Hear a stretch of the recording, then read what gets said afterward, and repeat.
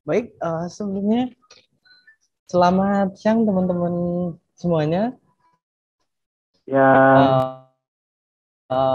Selamat datang di acara webinar Internship Preparation Series Communication Skills for Workplace Success Written Communication oleh CDC Visipol UGM. Jadi mungkin bagi teman-teman nih yang baru bergabung dan webinar dari CDC Visipol UGM kali ini dan belum mengikuti atau follow akun Instagram dari CDC Visipol UGM, teman-teman bisa untuk follow terlebih dahulu di @cdcvisipol_ugm agar teman-teman nggak ketinggalan informasi dari CDC Visipol UGM dan kegiatan-kegiatan lainnya yang tentunya sangat bermanfaat nih bagi teman-teman semuanya untuk mempersiapkan gimana nih kabar teman-teman semuanya. Semoga teman-teman dalam keadaan yang baik, keadaan yang sehat, dan jangan lupa tetap pakai masker, cuci tangan, pakai sabun dan air mengalir, kemudian jaga jarak, dan jangan lupa untuk vaksin ya teman-teman semuanya. Oke, mungkin perkenalkan, nama saya Junud dari CDC Visipol UGM yang kali ini berkesempatan untuk memandu jalannya webinar pada siang menuju sore hari ini teman-teman. Jadi singkatnya webinar CDC Visipol ini terselenggara dengan tujuan untuk memberikan ruang dan wawasan bagi mahasiswa khususnya untuk mempersiapkan diri dalam rangka menjajaki dunia karir. Namun sebelum saya jelaskan lebih lanjut, ada sambutan dari CDC Visipol oleh Mas Dimas. Kepada Mas Dimas mungkin saya persilakan untuk memberikan sepatah dua patah kata.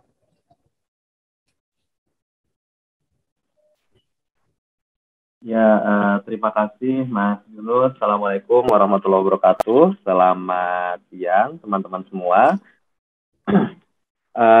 Di sini kita hadir kembali, bertemu kembali dalam acara Internship Preparation Series yang kedua, yakni yang membahas tentang Communication Skills for Workplace Success Written Communication. Kali ini kita nanti akan dipandu oleh Mas Junud dan narasumber kita yang sudah hadir di tengah kita, yakni Mbak Kak Florencia Wiono dari Bright Internship yang akan berbagi soal bagaimana sih cara kita membangun komunikasi yang baik, terutama dalam komunikasi tertulis di organisasi tempat kita magang atau bekerja nanti. Nah, rangkaian Internship Preparation Series ini akan ada 4, teman-teman. Jadi sudah berlangsung di tanggal 20 kemarin, kemudian hari ini, tanggal 27, kemudian besok, Jumat depan, tanggal 3 September, yang akan membahas tentang work ethics and violence prevention. Kemudian terakhir nanti akan dilanjut di tanggal 10 September tentang pentingnya teamwork. Preparation series ini sebenarnya adalah hasil kolaborasi CDC Visipol UGM dengan berbagai mitra, khususnya setelah kita melihat akan perlunya teman-teman Visipol UGM ini memiliki bekal yang cukup dalam sebelum terjun dalam dunia profesional, khususnya ketika bekerja di tempat magang seperti itu.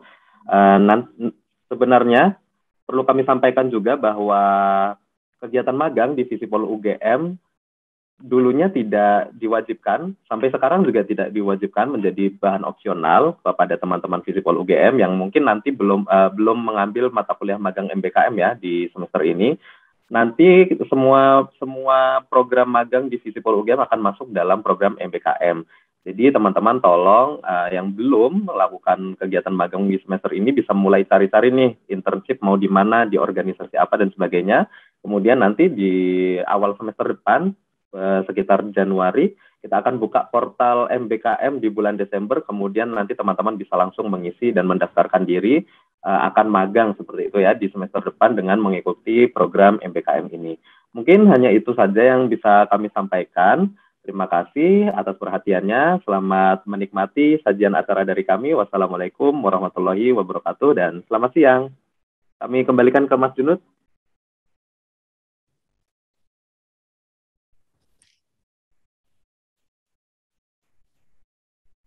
Baik, terima kasih Mas Dimas untuk sambutannya. Ya teman-teman tadi di reminder lagi ya untuk terkait timeline dari MBKM nih, terutama untuk jadi perhatian teman-teman lagi nih. Jadi jangan lupa untuk mengikuti agenda-agenda dari CDC di waktu-waktu yang selanjutnya, gitu teman-teman. Jadi seperti yang dijelaskan Mas Dimas tadi, sekilas tentang Kak Flo. Ya, Kak Flo ini selaku founder sekaligus CEO dari Internship. Bagi teman-teman yang mungkin belum follow, belum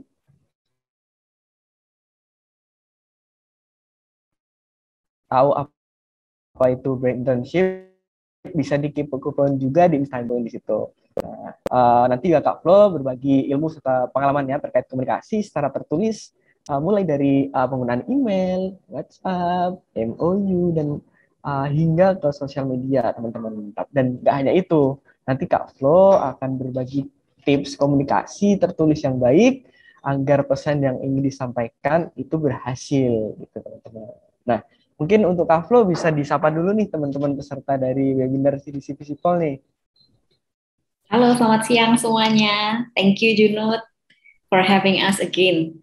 Pleasure and Bright Internships. Thank you. Terima kasih Kak Flo. Nah, teman-teman udah dapat sambutan nih dari Kak Flo yang dari suaranya kita udah ngerti kalau Kak Flo sangat bersemangat buat kegiatan kali ini, yang harapannya semangatnya itu nyebar ke teman-teman gitu loh. Teman-teman yang ikut di sini tuh ikut semangat. Jadi aktif untuk berpartisipasi dalam webinar ini hingga akhir sesi gitu teman-teman. Karena nanti di akhir sesi juga akan dibagikan link untuk form evaluasi yang di dalamnya teman-teman bisa mengakses materi dan juga file recording nantinya.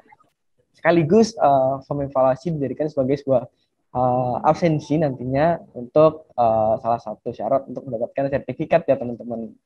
Jadi seperti itu. Dan juga satu lagi, nanti teman-teman yang aktif mengikuti kegiatan ini dan bertanya di sesi tanya jawab, kemudian akan ada total 150 e-wallet bagi 3 pertanyaan terbaik, gitu ya teman-teman.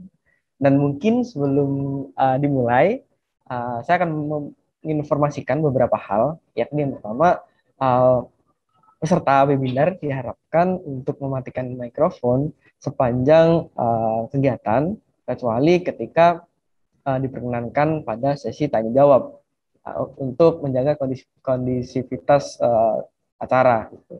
Jadi apabila teman-teman ada pertanyaan bisa langsung disampaikan terlebih dahulu, apabila takut lupa di chat box, atau juga dapat nanti open mic ketika sesi tanya jawab berlangsung. Gitu. Mungkin karena saya ngelihat teman-teman udah nggak sabaran untuk kepo, apa sih seseru apa sih materi yang dari Kak Flo nanti sampaikan. Teman-teman udah penasaran banget. Mungkin untuk mempersingkat waktu nih, saya persilakan kepada narasumber kita Kak Flo kali ini untuk memulai presentasi. Jadi kepada Kak Flo, waktu dan tempat kami persilahkan. Oke, thank you Junut. Saya izin share screen ya. Ya, silakan. Ya. Untuk teman-teman yang udah hadir hari ini, yang udah meluangkan waktunya, thank you. Tapi sebelumnya saya mau sapa dulu nih Junut sama teman-teman. Kira-kira ada nggak yang boleh sharing teman-teman? Pernah nggak sih mengalami kesusahan ketika melakukan komunikasi secara tertulis? Ada nggak satu atau dua orang aja? Pengen dengar keluh kesah teman-teman ini masalahnya di mana sih sebenarnya gitu? Yuk teman-teman, yuk pasti ada nih cerita-cerita mungkin yang lucu, mungkin dari yang buruk. Siapa? Satu dua silakan. Oh ya, Rahmah mungkin. Ya. Silakan. Ini sih Kak, mungkin kesulitannya itu penyusunan sih Kak, penyusunan kata yang cocok gitu sama apa yang pengen kita sampaikan dengan yang tertulis itu. Oke, penyusunan ya, lebih ke gimana tata cara, kemudian diksi, pemilihan kata, dan lain sebagainya itu ya Rahma ya. Oke, saya catat dulu. Ada lagi mungkin dari teman-teman yang lain? Kesulitan apa kira-kira? Halimatus dia itu. Silakan. Halimatus raise hands. Baik, kalau misalnya saya sendiri kesulitannya itu adalah waktu itu saya pernah part-time dan part-time saya itu ke digital marketing. Jadi kesulitan saya itu adalah saya kurang bisa copywriting sih Kak. Jadi kayak gimana caranya sih menulis yang menarik buat audiens seperti itu. Oke, menulis yang menarik. Betul. Alright, oke, sudah catat. Nanti kalau misalnya kita tidak sempat bahas di ini ya, di sesi, bisa ditanyakan lagi di sesi Q&A ya, di sesi ini. Oke, sebelum mulai mungkin saya perkenalan diri dulu ke teman-teman yang belum pernah ikut acaranya Bright Internships ataupun CDC Visipol yang kolaborasi dengan kami. Jadi saya Florencia, currently CEO at Bright Internships, banyak melakukan career preparation dan juga internship specialist, dan so far punya lebih dari 10 tahun experience, magang, dan juga working professionals di Indonesia dan di negara lainnya seperti New Zealand, China, dan Hong Kong. Nah, tadi untuk yang di awal, Junut udah bilang kepoin social medianya Bright Internship sama CDC, boleh banget teman-teman, kita punya banyak banget program. Ada internship di 18 negara, kemudian ada virtual internship program yang mungkin teman-teman cocok banget ketika pandemi sekarang, bisa bekerja dari rumah, tapi pengalamannya dari perusahaan asing di Asia. Kemudian ada paid internship hospitality program, dan juga career preparation, salah satunya resume, CV, LinkedIn, personal branding, dan lain sebagainya, dan kemudian soft skill training. Nah, hari ini kita akan bahas lebih lanjut terkait komunikasi. Teman-teman boleh kepoin, mau di YouTube, mau di LinkedIn, Facebook, Instagram, Twitter, feel free to connect with us juga, teman-teman.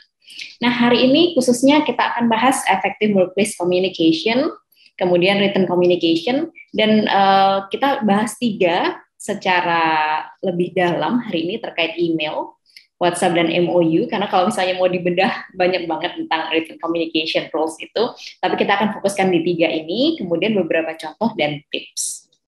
Nah, yang dimaksudkan penulisan ataupun komunikasi yang efektif itu gimana sih? Bener banget yang tadi Rahma di depan, effective communication itu ketika message yang kita berikan itu diterima dengan akurat. Jadi sering nggak sih ketika teman-teman bilang ke kolega ataupun ketika sedang magang ataupun ketika melakukan organisasi di kampus, teman-teman maunya A, tapi keterimanya B, ataupun kayak nggak nyambung gitu. Sering kan kalau misalnya memang terjadi seperti itu berarti komunikasi berjalan kurang efektif, teman-teman. Nah, kalau misalnya komunikasinya kurang efektif, berarti productivity nggak bisa meningkat. Karena apa? Karena direction-nya nggak jelas. Disuruh A, kemudian dikerjainnya B. Kemudian kalau misalnya banyak sekali ketidakefektifan secara komunikasi, secara nggak langsung akan banyak banget problem. Misunderstanding, kemudian banyak banget yang tiba-tiba di dalam satu tim, wah kita maunya gini, tapi ternyata seperti itu. Atau klien maunya seperti ini, oh ternyata tim kita performnya tidak sesuai dengan apa yang dimaui oleh klien. Nah itu akan banyak misunderstanding. Nah, ketika komunikasi itu berjalan efektif, mudah-mudahan bisa solving problems. Karena trust me, ketika teman-teman internship atau ketika teman-teman ada di sebuah perusahaan, tiap hari pasti ada problem. Nah, dengan adanya komunikasi yang bagus, hopefully less misunderstanding dan solving problem.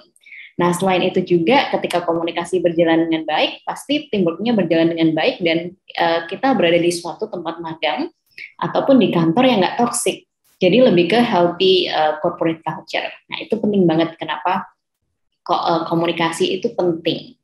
Kemudian fakta, ini beneran fakta teman-teman, kalau misalnya 57% itu dari company yang disurvei dari Badan Statistik, mereka bilang tidak mendapatkan clear directions. Pernah nggak teman-teman ada di suatu meeting, yang di sini mungkin udah pernah melakukan internship, ataupun yang sedang internship, ketika teman-teman meeting di suatu meeting room bersama bos, bersama kolega, kemudian setelah meeting selesai, teman-teman clueless.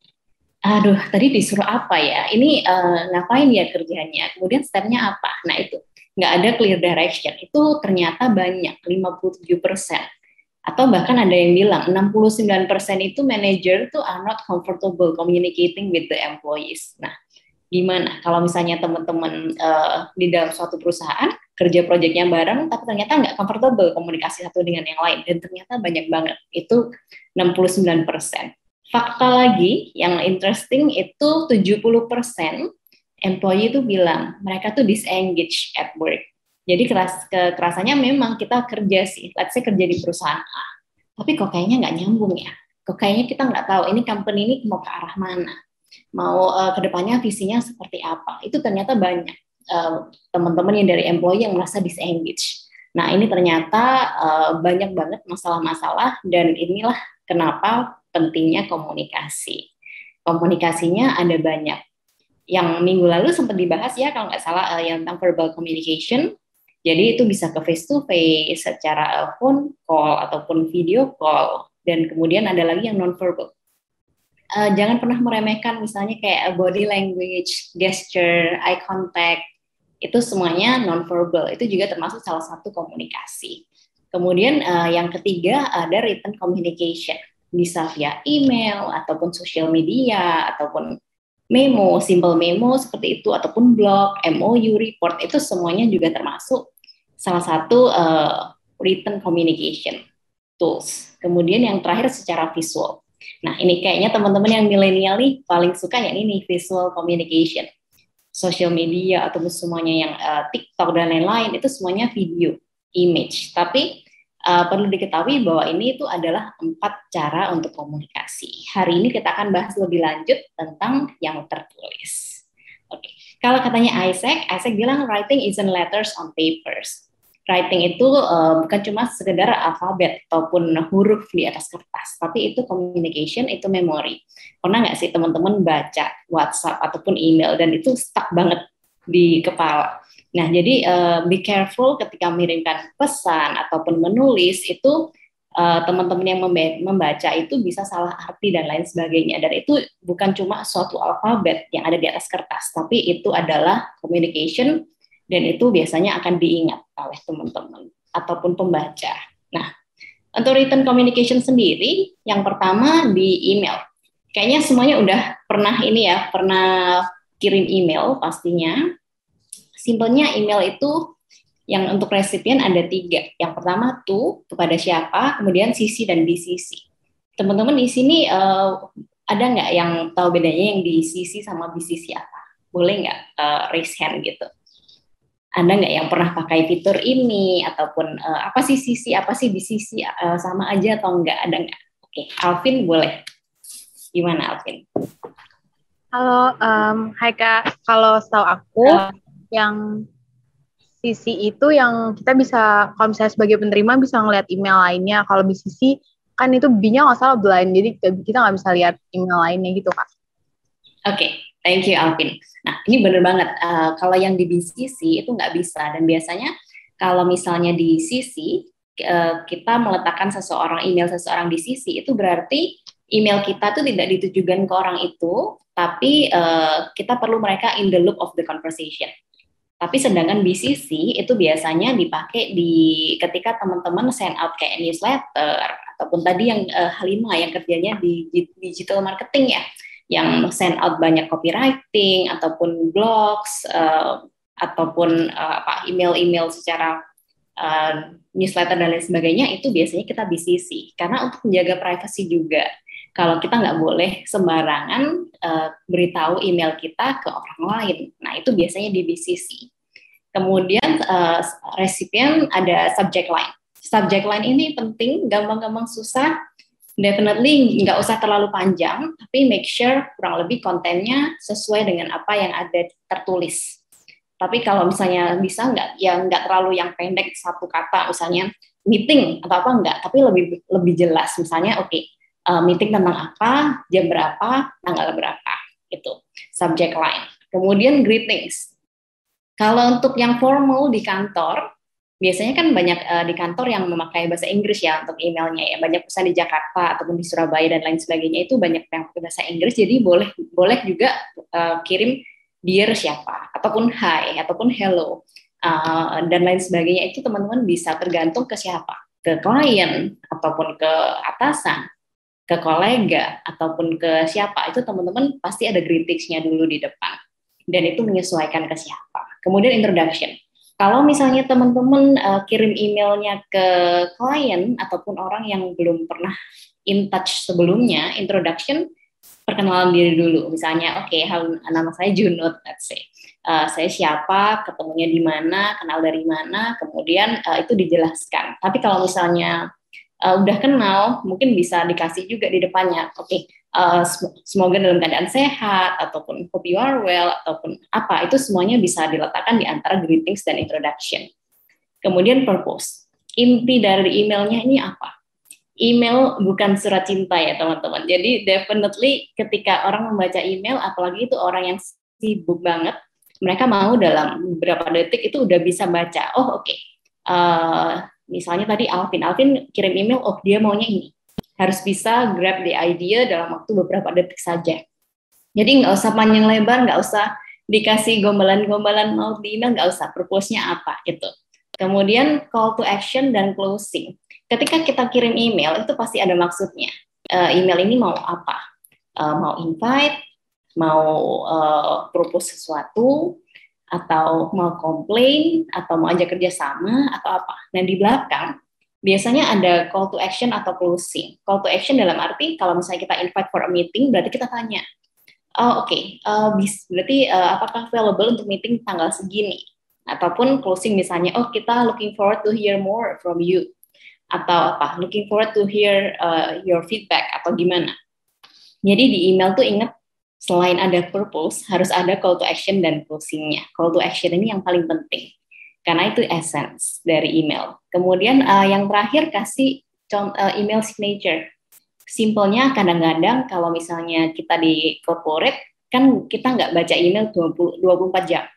Jadi kalau misalnya ada WhatsApp number atau phone number yang kita bisa kontak, ataupun ada social media, website, itu bisa banget ditulis di email signature. Nah itu, kalau misalnya memang emailnya urgent banget, mereka bisa kontak, oke, kok belum dibalas ya sama si A. Oke, kita cek nih email signature-nya, kontaknya apa, itu bisa ditambahkan dan mereka bisa kontak melalui itu. Itu. Simpelnya kalau di email seperti ini. Nah, yang paling tricky memang ada di body email. Saya kasih waktu 30 detik untuk teman-teman baca ini ya, body email examples.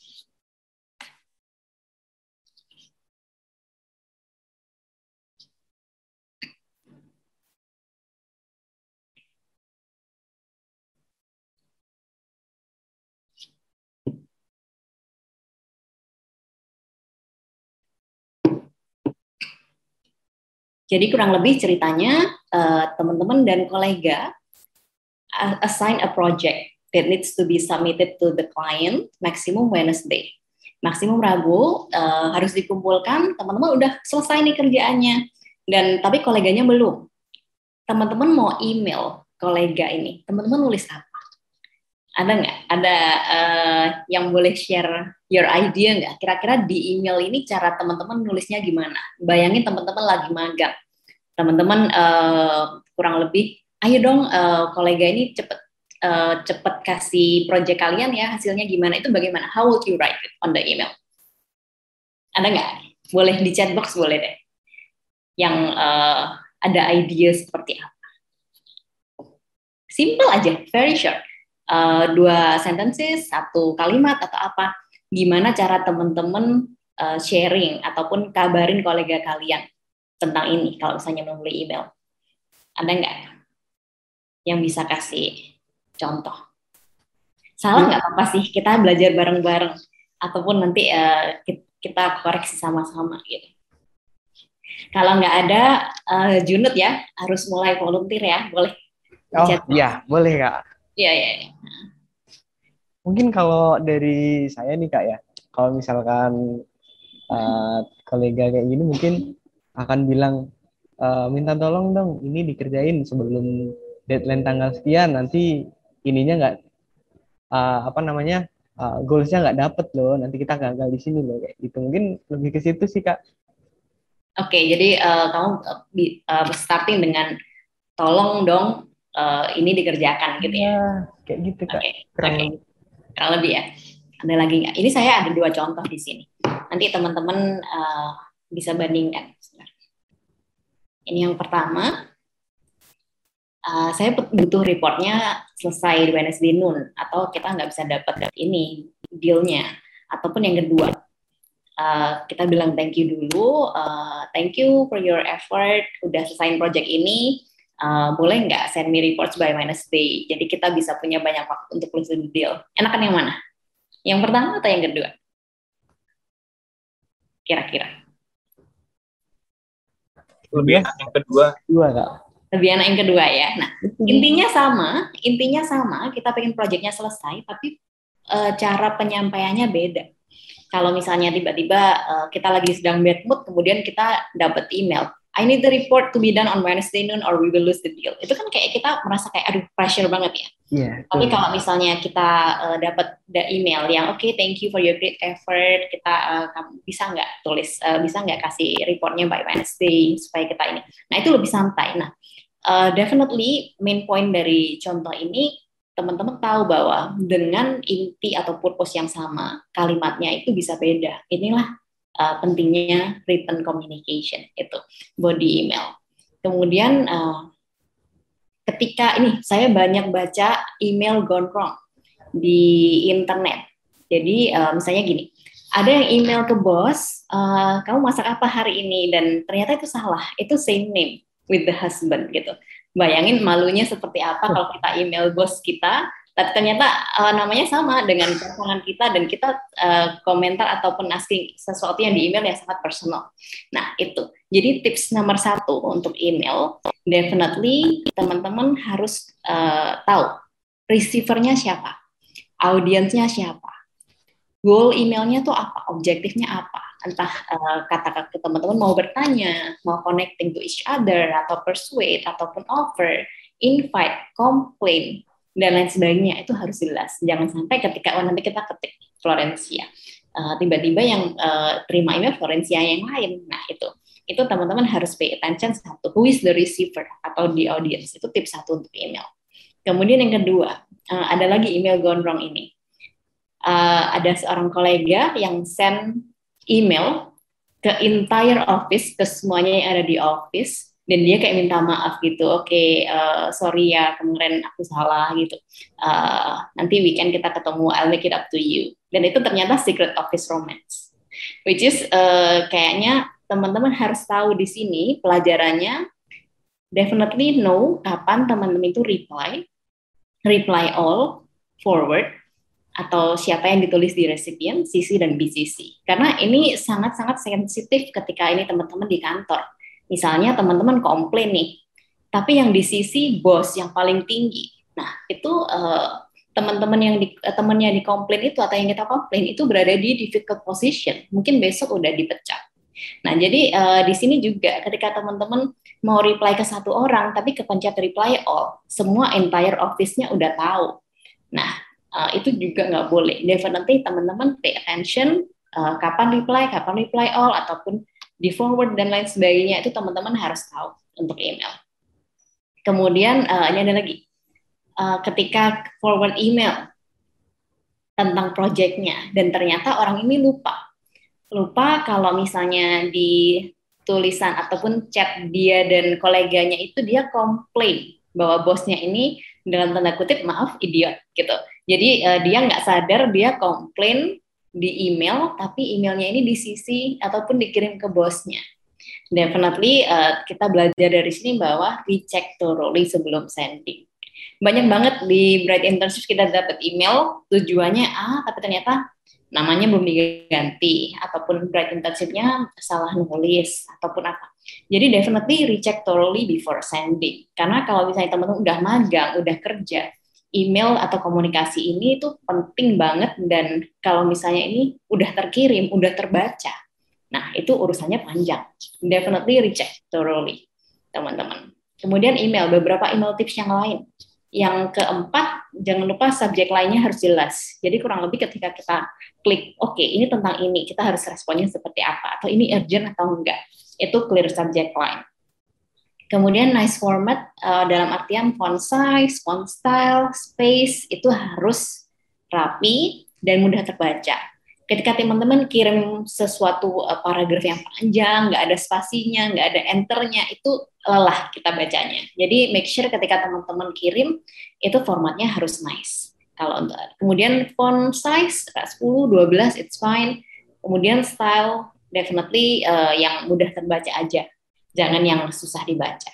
Kemudian italic dipakai kalau misalnya mau highlight, bold boleh. Underline I think it's okay. Tapi kalau bisa sebisa mungkin jangan pakai block letters. Block letters suruh besar, karena kesannya kalau misalnya di email ataupun di penulisan, written communication, ketika kita menerima block email, itu kesannya kayak marah. Kesannya kayak kita teriak. Nah, itu sebisa mungkin minimize block letters. Kemudian tips yang ketujuh, ketika teman-teman ada melampirkan sesuatu, jangan lupa lampiran itu namanya di rename.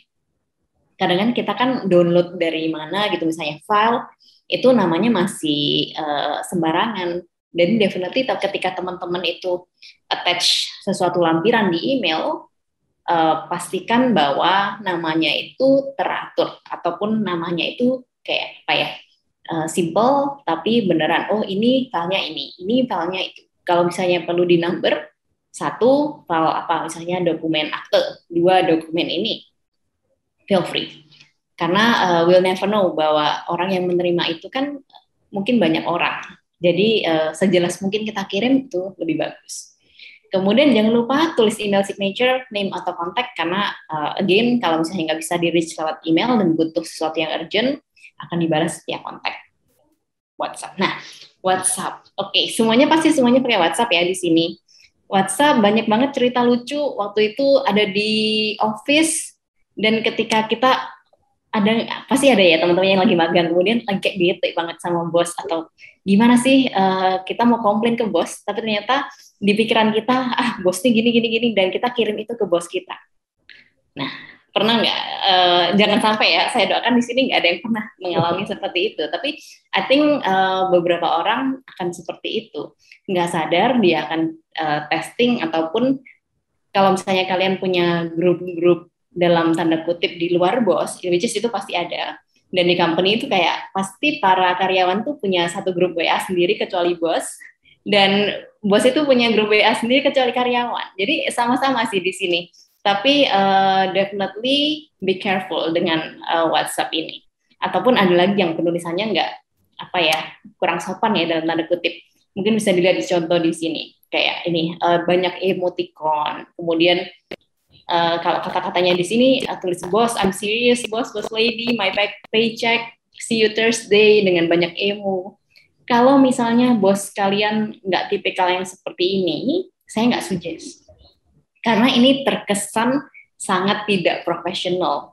Dalam artian nggak semuanya bisa di-treat seperti teman. Kalau teman mungkin nanti saya WA ke Junut, ini gini dong, bantuin dong, gimana, itu masih oke. Tapi kalau misalnya udah ada di level kantor, apalagi itu menggunakan WhatsApp corporate, itu dikurangin. Atau apalagi teman-teman yang dealing dengan customer service, ataupun yang dealing dengan klien. Karena nggak semua klien itu bisa kita treat seperti ini. Jadi lebih baik polite, represent the company, dan kita menggunakan WhatsApp kita dengan baik. Nah, kalau WhatsApp itu ada beberapa tipsnya, which is yang pertama, ask permission. Kita lihat dari banyak millennials yang teman-teman ini terbiasa untuk kontak gurunya via WhatsApp, ataupun kontak siapapun via WhatsApp, dan kita terima WhatsApp-nya tuh malam, jam 11, jam 1, jam 2, definitely jangan. Karena satu, ketika kita mau komunikasi lewat WhatsApp yang biasanya lewat email ataupun lewat telepon biasa, itu kita harus ask permission. Pak, Bu, boleh nggak kita call via WhatsApp? Boleh nggak conversation ini kita lanjutkan di WhatsApp supaya lebih cepat, let's say. Ask permission, satu. Kemudian timing. Biasanya kalau untuk WhatsApp di jam kantor lebih atau kurang 1-2 jam lah, misalnya 9 to 5 di kantor, pagi jam 7, jam 8, ataupun sampai malam jam 8, 9 itu masih oke. Tapi kalau misalnya teman-teman udah di jam tidur, itu kayaknya udah out of ini.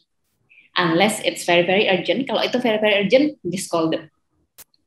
Karena kalau misalnya WhatsApp, kadang-kadang mereka masih di luar kantor, kemudian lagi enjoy time with family. Kalau di kantor, kalau orang-orang yang sudah bekerja, mereka biasanya have a break from phone. Jadi pay attention to the timing. Kemudian group chat. Kalau teman-teman prefer buat grup, nah nama grupnya harus benar, harus kurang lebih selain jangan aneh-aneh lah namanya. Kemudian purpose-nya untuk setting up a group itu apa? Dijelaskan. Oke, Bu, Pak, boleh ya saya invite ke grup WhatsApp ini? Purpose-nya untuk ini.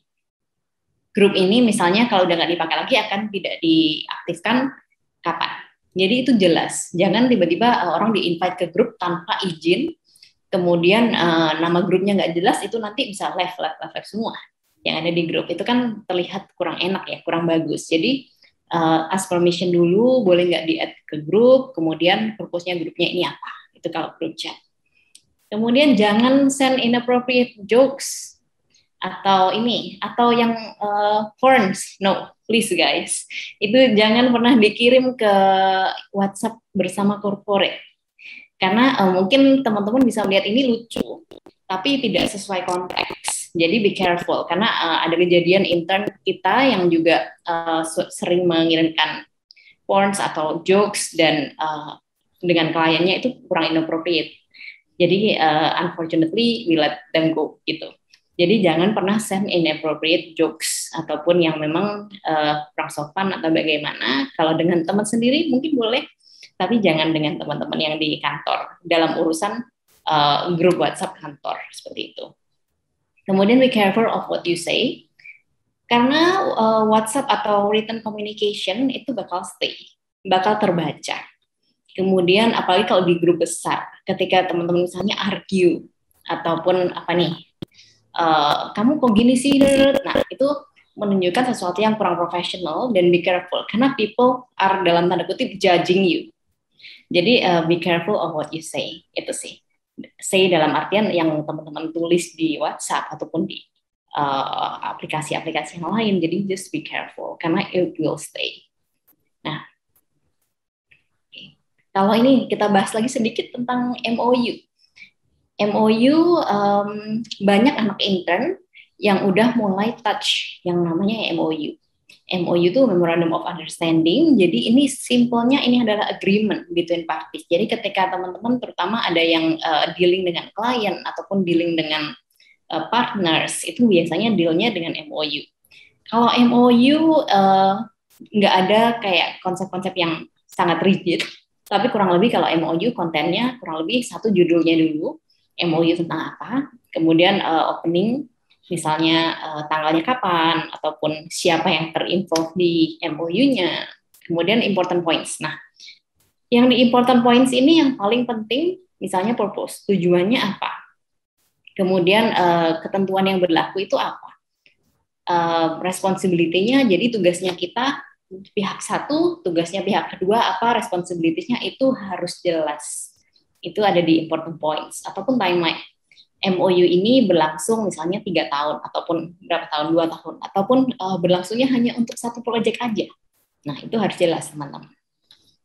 Jurisdiction, kurang lebih ikut di mana, hukumnya seperti apa. Termination, kemudian dispute resolution. Kalau misalnya mau memberhentikan MOU ini gimana? Kalau ada dispute atau ada masalah gimana? Nah, itu semuanya biasanya tertera di MOU. Kemudian jangan lupa juga ada penutupnya, misalnya dibuat rangkap 2 dan lain sebagainya. Kemudian yang di akhir ada tanggal, mengetahui ataupun disetujui, kemudian signatures. Nah, itu kalau misalnya tentang MOU. Tapi ya again nggak ada yang pakem sih tentang format atau bentuk. Ini hanya beberapa contoh aja. Kurang lebih MOU itu just isinya paragraf seperti itu, tapi isinya penting, definitely. Kalau misalnya tips untuk MOU, enggak. Ada lagi yang paperwork gone wrong. Kapan lalu sempat rame ya di Twitter. Ini waktu itu paper, dia bilang kalau misalnya ini ada profesornya bilang A student emailed me apologizing for getting my name wrong. Jadi namanya salah, tapi ternyata paperwork-nya udah disubmit. Kemudian ketika ngelihat itu, MOU-nya tulisannya ini, kemudian tulisannya ada for 1,500. Jadi definitely kalau di Bright Internship kita juga sering terima, nggak seperti ini sih, tapi lebih ke apa ya, salah nama, kemudian salah spelling Bright Internships, ataupun ketika draftnya itu belum selesai. Tapi karena MOU itu berlembar-lembar, biasanya teman-teman yang dari intern ataupun yang udah kerja biasanya udah males, aduh ini lagi, kayak udah jenuh, jadi nggak dicek lagi. Padahal di atas itu ada tulisannya yang kurang, ataupun yang masih belum benar, ataupun yang nanti mereka akan pikir bahwa, nanti aku kembali ke ini Kak, ke section ini tapi lupa. Nah, kalau misalnya seperti itu, better teman-teman di-highlight aja, di-highlight, jadi sebelum dikirimkan itu teman-teman harus cek dari awal sampai akhir. Itu kalau misalnya jangan sampai ketika teman-teman dikirim, ada loh yang kirim proposal ke kita tapi sebenarnya ditujukan ke perusahaan lain. Nah, itu teman-teman yang di atas mungkin yang di depan udah Bright Internship tapi di dalamnya ternyata isinya masih perusahaan lain. Nah, definitely itu kalau misalnya di perusahaan itu bukan sesuatu yang appropriate. Nah, teman-teman be careful. Untuk tipsnya, karena MOU bentuknya nggak ada yang pakem, jadi harus di-customize. Setiap partner beda, setiap project mungkin beda juga, jadi do customize. Kemudian jangan sebisa mungkin nggak ada kata-kata yang ambigu.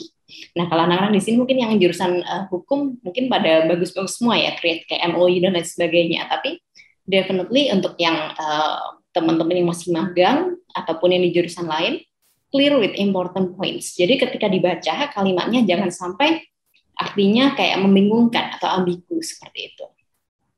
Kemudian kalau misalnya teman-teman buat MOU, itu biasanya ada proses drafting dan juga negotiating proses. Dalam artian misalnya saya ada MOU dengan siapa, si A. Kemudian ini pasti back and forth. Kita maunya begini, sana maunya begitu, dibalikan lagi ke kita baca lagi, kemudian kita kirim lagi. Nah, itu semuanya harus dibaca berulang-ulang. Meskipun kadang-kadang saya tahu sih lelahnya baca MOU, aduh ini lagi, kemudian kelihatannya sama deh kayak yang itu.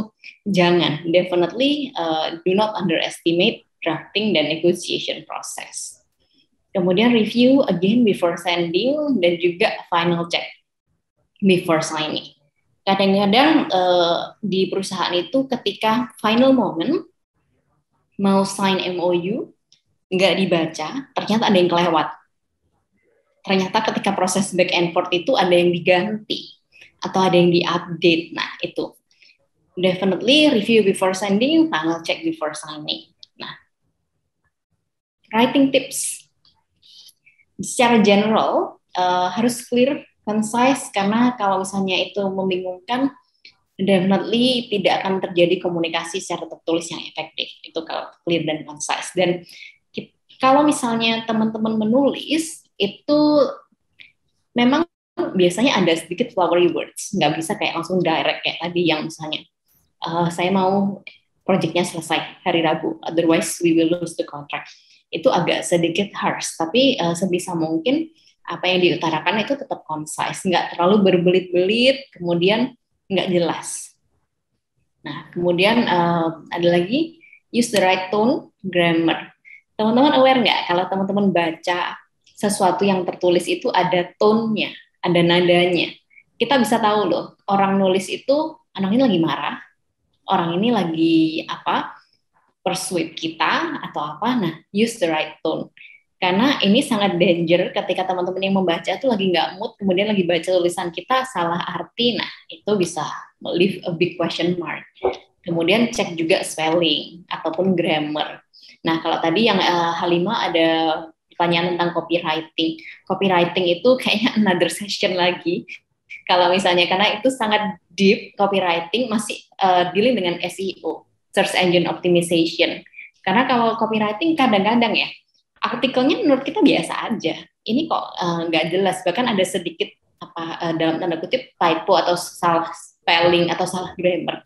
Tapi dia di Google tinggi banget ratingnya. Nah, itu it's more on the copywriting sites. Jadi lebih ke gimana cara tulisan kita ini bisa terdeteksi oleh Google sebagai suatu artikel yang bagus. Kalau copywriting, again another session. Jadi itu benar-benar deep, benar-benar kayak beda banget dengan kita penulisan yang kayak di email, conversation, communication seperti itu kalau copywriting. Tapi definitely cek spelling, cek grammar dan tone teman-teman.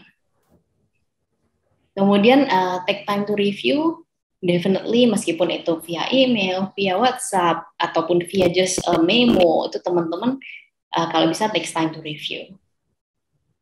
Ini simple language, kita biasanya untuk written communication, unless teman-teman ini menulisnya untuk kayak apa ya, jurnal-jurnal yang science, atau yang pakai banyak terms, ataupun yang legal dan lain sebagainya. Nah, itu definitely teman-teman simple aja, pakai simple language, karena kita nggak tahu yang membaca tulisan kita itu siapa, ataupun kalau misalnya teman-teman send out it in general ya, in public, use simple language, definitely itu aman. Kemudian use different approach to different people. Kita punya banyak partner A itu lebih suka kalau di email, partner B itu lebih suka kalau di WhatsApp, partner C itu lebih suka kalau di telepon. Jadi ini lain lagi, ini sudah verbal communication. Tapi sebisa mungkin kalau misalnya teman-teman sudah di corporate melakukan professional atau business deals gitu ya, apa yang ada di verbal teman-teman harus tuliskan lagi. Entah itu di memo atau entah itu di email, teman-teman dikatakan, oke Pak, tadi berdasarkan apa yang sudah kita bicarakan tadi, ini kontennya ini. Nah, karena yang sering terjadi bahwa ketika kalian di kantor, semuanya dilakukan secara verbal. Nah, orangnya ketika kita tagih lagi, enggak, saya nggak ngomong. Nah, kalau misalnya nggak ada bukti yang tertulis, itu question mark, itu masih belum bisa kita confirm. Seperti itu. Sebisa mungkin secara tertulis. Dan different approach. Dan lihat, kalau misalnya bosnya, bosnya lagi sibuk nih, prefer lewat email aja. Kemudian kalau misalnya diperlukan someone to proofread, kalau misalnya itu memang dikirimkan secara MOU lah sih, teman-teman belum pernah MOU, kemudian magang, ini nih dapat klien nih, dapat customer ataupun dapat partner, harus buat MOU, definitely teman-teman ask your colleague to proofread, ataupun siapa yang bisa bantu, kurang lebih isi seperti ini, bagaimana? Someone professional ataupun someone yang di kantor. Nah, kalau yang terakhir, writing tipsnya read more. Kenapa kok kita harus baca? Karena kalau misalnya kita baca, kurang lebih kita banyak dapat kosakata baru, kemudian cara penulisan baru, dan lain sebagainya. Jadi dengan kita membaca, kita secara nggak langsung lebih bagus ketika kita menulis. Lebih banyak banyak input intinya. Kalau read more. All good writing begins with terrible first effort. You need to start somewhere. Well, saya juga bukan orangnya yang bisa nulis dulu. Tapi ketika kita mulai tulis, itu perlahan-lahan skill kita akan meningkat. Definitely you need to start somewhere. Nah itu. Mungkin sedikit dari saya. Hari ini kita nanti akan ada Q&A dan juga ada quiz juga ya, Junut. Kita mau yang mana dulu nih? Mungkin boleh kuis dulu ya Kak. Kuis dulu ya. Jadi ini ada beberapa soal, ada 3. Saya launch yang pertama ya. Oke Kak, mungkin sebelum masuk ke kuis, aku izin menyampaikan informasi dulu ya Kak ya. Boleh. Jadi ada ralat informasi, jadi teman-teman, jadi untuk reward ke teman-teman tadi ada ralat, ini untuk dari walletnya itu dibagi untuk ada untuk yang peserta paling aktif, kemudian peserta yang memenangkan kuis dari Kak Flo, kemudian satu lagi untuk peserta dengan pertanyaan paling menarik. Mungkin itu aja Kak Flo, ralat dari informasi yang sebelumnya Kak Flo. Mungkin bisa dilanjut Kak Flo, maaf ya Kak. Terima kasih. No problem. Nah, ini ada beberapa kuis, ini juga kita kemarin kerjasama dengan CDC. Ini ada soal yang pertama, please invite your client for a meeting through WhatsApp. Jadi boleh nggak teman-teman write di chat box kurang lebih berapa? Siapa yang ada idea untuk bisa invite your clients for a meeting? Nanti saya pilih 1 untuk bisa komunikasi dengan saya. Goalnya saya harus bilang iya untuk meeting. Ya, oke. Ada nggak? Atau ada volunteer siapa yang mau? Yuk teman-teman, yuk. Silakan dicoba yuk. Sekalian sembari mempersiapkan diri sebelum masuk dunia kerja, yuk. Gak usah malu-malu, bisa via chat box teman-teman Flow ya. Ya, boleh. Anggap aja kita ada di perusahaan yang sama, jadi bisa invite. Saya jadi kliennya, teman-teman sedang magang, kemudian mau invite klien for a meeting, dan itu lewat WhatsApp dulu. Siapa kira-kira?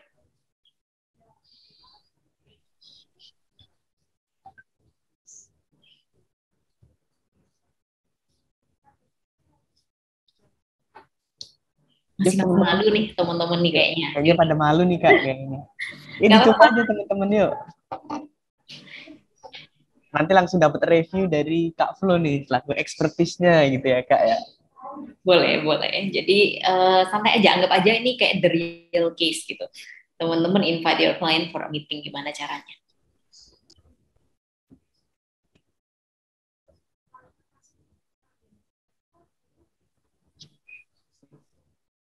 Nah, ini udah ada ini. Ini udah ada dari Felicia.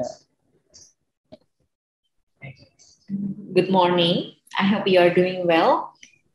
We need to have a meeting to talk about sesuatu. When are you available? Oke, udah cukup bagus nih, Alicia.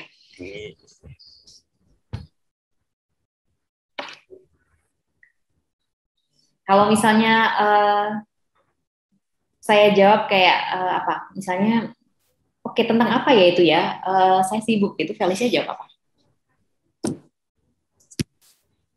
Saya jawab ya, Felicia.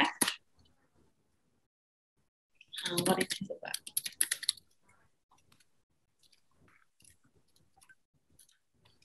Ini kliennya nih belum agree dengan kapan meetingnya. Kira-kira jawabnya seperti itu misalnya di grup chat. Felicia jawab apa?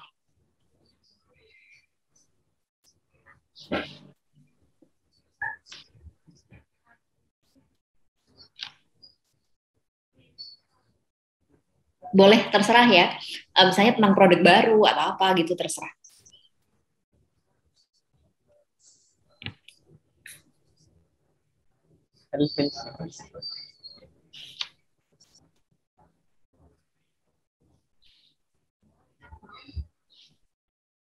Oh iya Kak, mungkin teman-teman ini nih Kak, kayak harus pakai bahasa Inggris Kak sih Kak? Mungkin Pakai bahasa Indonesia juga nggak apa-apa kok. ini silakan teman-teman yuk, nggak usah malu yuk, udah pakai bahasa Indonesia nggak apa-apa kok. Karena kita pengen tahu lebih ke ininya sih, kontennya, bukan bahasanya.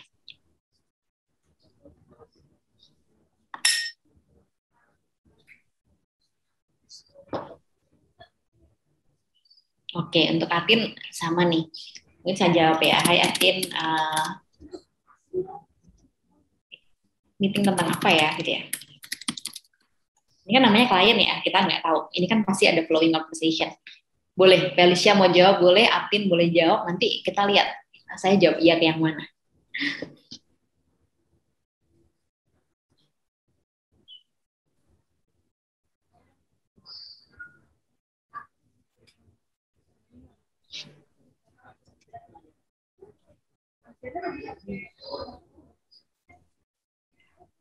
Aku coba-coba ikutan ya Kak ya, siapa tahu.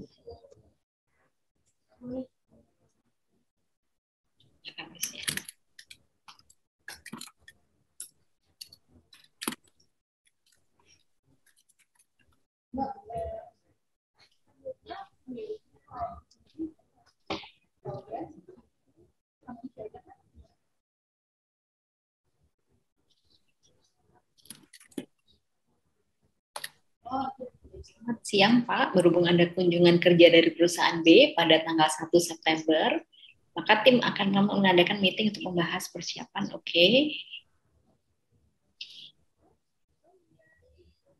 Yuk teman-teman yuk, ya coba-coba yuk.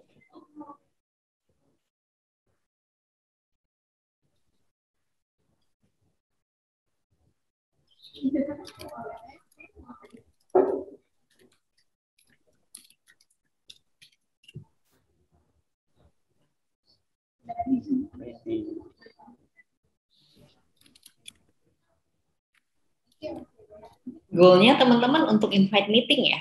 Tapi untuk invite meeting tuh kadang-kadang written conversation-nya nggak bisa langsung yes and no. Kalau misalnya di corporate, kadang masih penyesuaian jadwal, kadang misalnya itu program apa ya, ini meetingnya tentang apa, kenapa saya harus ikut, atau saya sibuk nih, saya nggak tertarik. Nah, itu gimana teman-teman balasnya?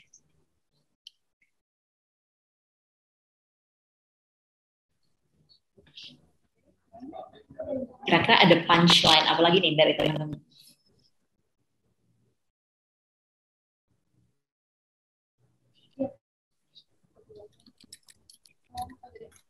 Ini teman-teman baru mengalami kebingungan ini ceritanya.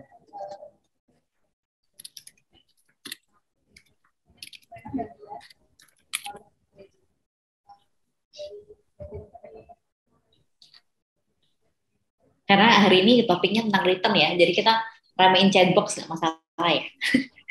Karena tentang tertulis kan biasanya kalau misalnya verbal kita langsung ngomong ya langsung mute, tapi kita ini ramein chatbox nggak apa-apa ya Junut ya?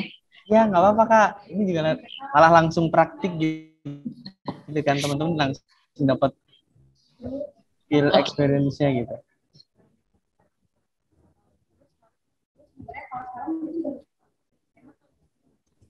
Saya juga coba nih Kak, sambil belajar juga nih Kak saya Kak.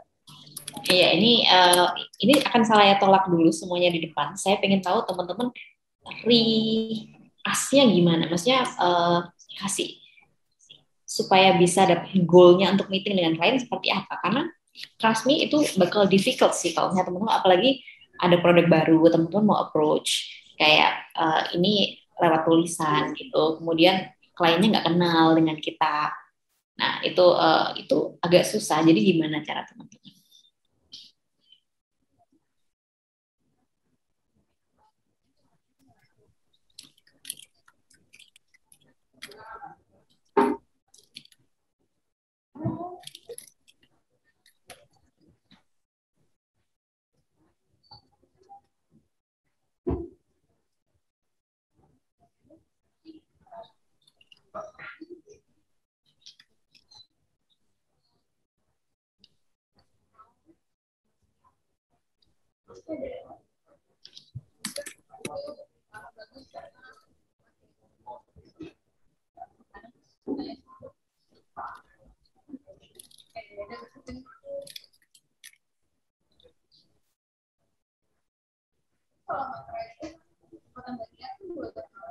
Nah, ini ada yang bagus nih, ada yang tanya misalnya, Tika, apakah Anda bersedia di waktu tersebut? Apabila tidak tersedia, apakah ada preferensi waktu yang lain? Nah, itu berarti dari sisi penulis dia memberikan opsi.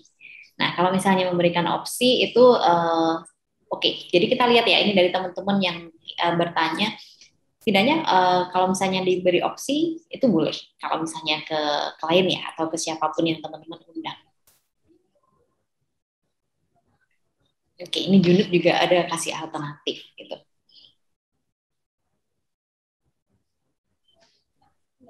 Oke, jadi simpelnya gini kalau teman-teman.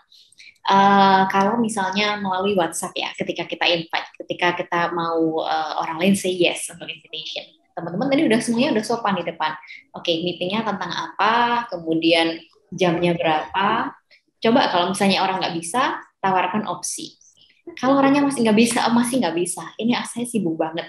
Tawarkan juga, Bapak atau Ibu bisanya kapan? Nanti kita yang will try to accommodate atau kita yang kita coba untuk menyesuaikan waktunya Bapak atau Ibu kayak gitu. Dikasih offer seperti itu. Karena ketika teman-teman bernegosiasi, kalau misalnya teman-teman hanya oke, Pak bisa nggak? Jawabannya enggak. Terus teman-teman langsung kayak down, langsung nggak ada reaction, itu berarti teman-teman you are losing the negotiation kayak gitu ketika tulis. Kasih alternatif, kalau misalnya nggak bisa lagi, tanya aja bisanya kapan. Kemudian kalau misalnya dia ada opsi, saya bisanya segini, oke, I'll try to accommodate kayak gitu. Karena di sini kita di dalam pihak yang kita ingin menawarkan produk, ya itu ya satu untuk kuis satu. Kita sambung ke kuis selanjutnya ya, Junut ya. Boleh Kak. Tipsnya, oke. Ada yang kedua nih, baca dulu deh teman-teman. Jadi di suatu perusahaan ada big bossnya Captain America, IT manajernya Iron Man, IT supportnya Spider-Man, IT timnya Hulk sama Thor. Nah, ini teman-teman ini mau email ke IT support tentang isu yang teman-teman dapat. Oh, misalnya kayak ini programnya nggak bisa nih, kayak gitu. Programnya nggak bisa. Jadi menurut teman-teman, siapa yang akan ditaruh di email resipien? Tuh, CC, BCC, boleh jawab di chat box.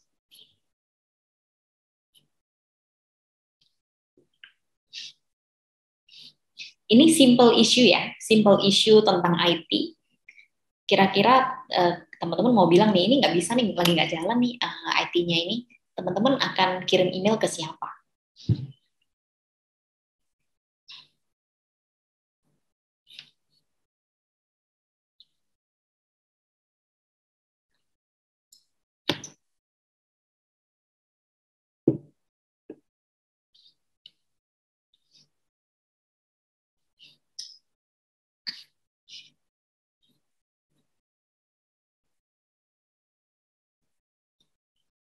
Siapa kira-kira?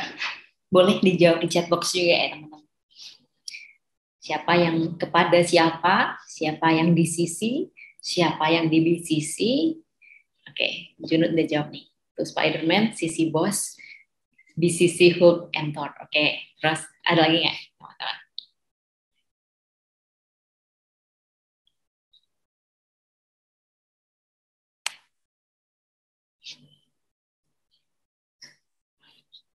Oke, itu IT Manager, CC Boss, BCC IT Support.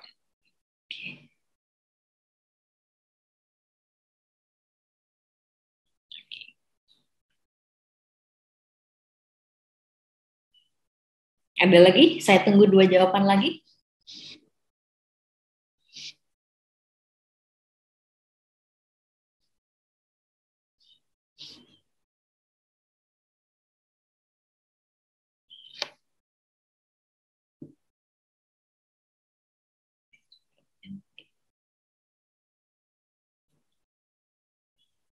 To Iron Man, oke. CC Spider-Man, BCC Hulk.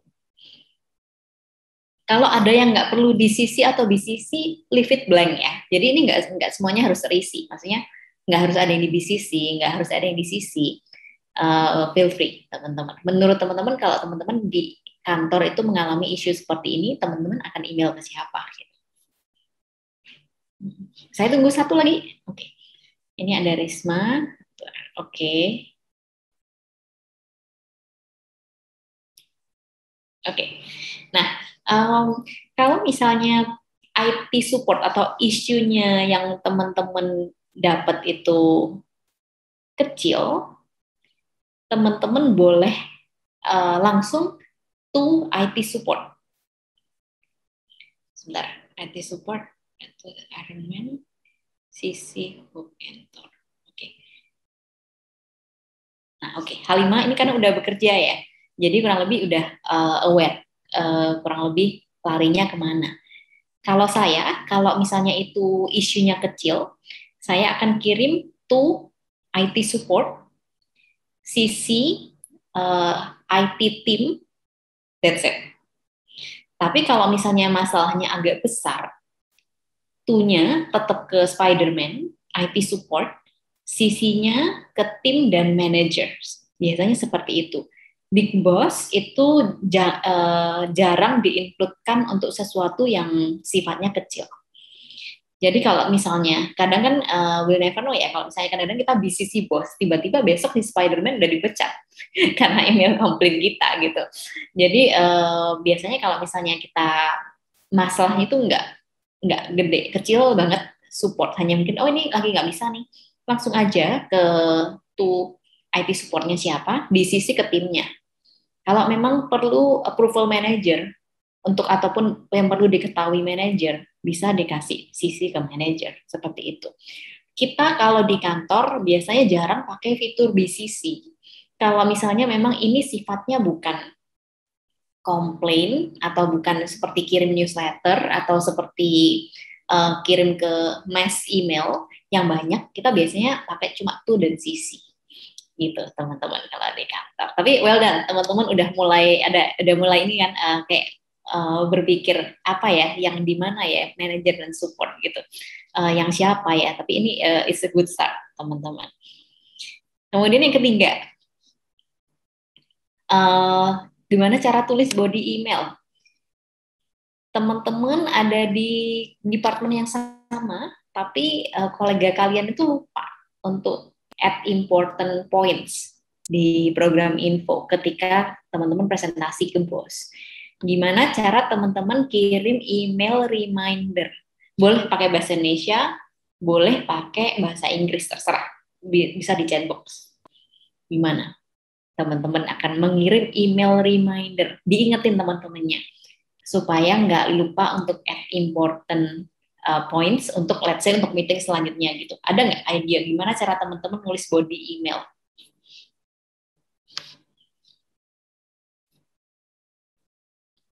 Cara teman-teman kirim email reminder.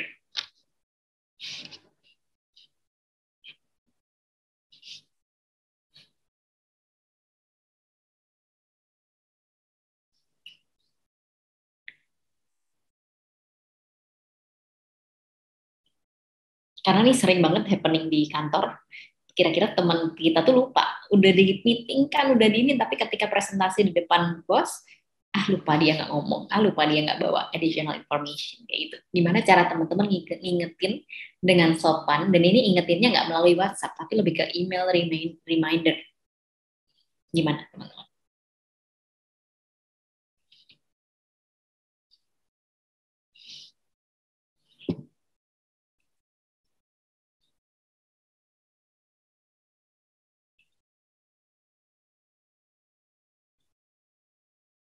Kita tunggu 1 menit untuk teman-teman boleh pikir dulu, boleh writing dulu, drop di chat box ya.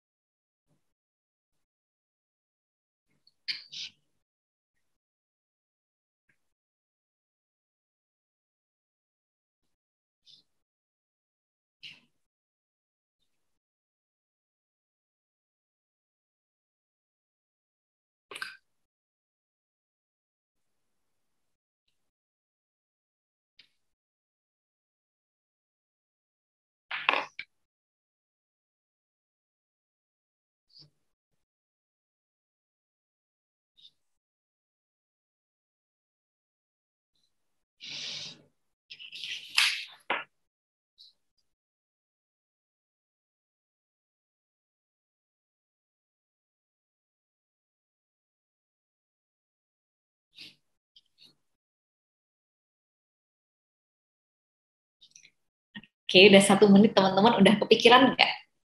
Gimana cara kasih email reminder? Oke, ini ada 1 dari Junut, ada lagi nggak?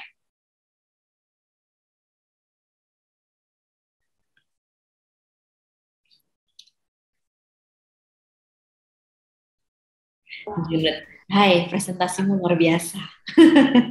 Teman-teman mungkin baru ada bingung-bingung nih, yuk cobain lah teman-teman.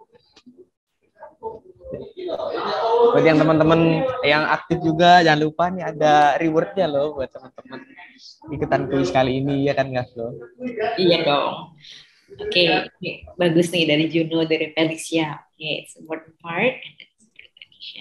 1 lagi mungkin.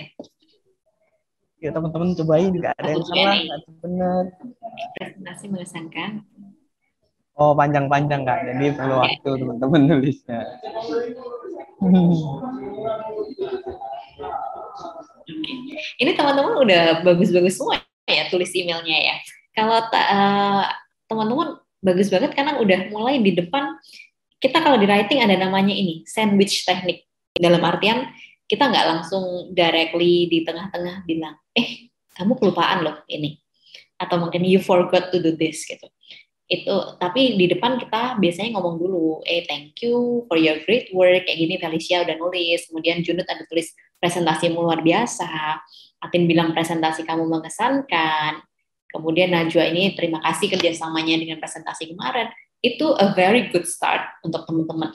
Jadi kita biasanya tulis thank you atau apa kesan yang bagus di depan, kemudian di tengah poinnya kita jangan lupa ya, atau mungkin minta kembali checking kembali dan lain sebagainya.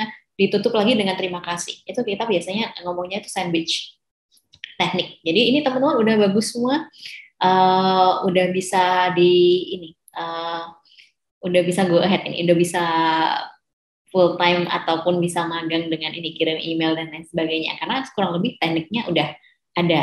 However, can you please add additional part atau tapi sepertinya Anda merupakan sesuatu atau kita minta untuk cek kembali dan lain sebagainya, diakhiri dengan terima kasih.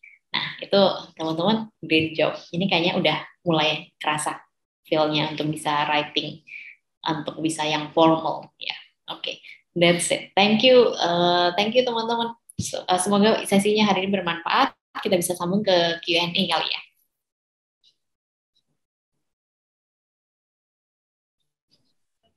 Boleh Kak, boleh. Mungkin teman-teman nih yang tadi udah nyiapin pertanyaan, mungkin ada pengalaman yang buruk sebelumnya untuk menghubungi misal dosen atau rekan kerja, kolega pas part-time atau pas internship, mungkin juga boleh disampaikan via chat box kalau teman-teman malu mungkin atau nggak bisa on cam, atau buat teman-teman yang sekiranya bisa untuk on cam dan on mic diperkenankan untuk menyampaikan secara langsung. Silakan teman-teman. Oh ya, ada Tika Kak. Tika raise hand, jadi silakan untuk Tika untuk menyampaikan pertanyaannya.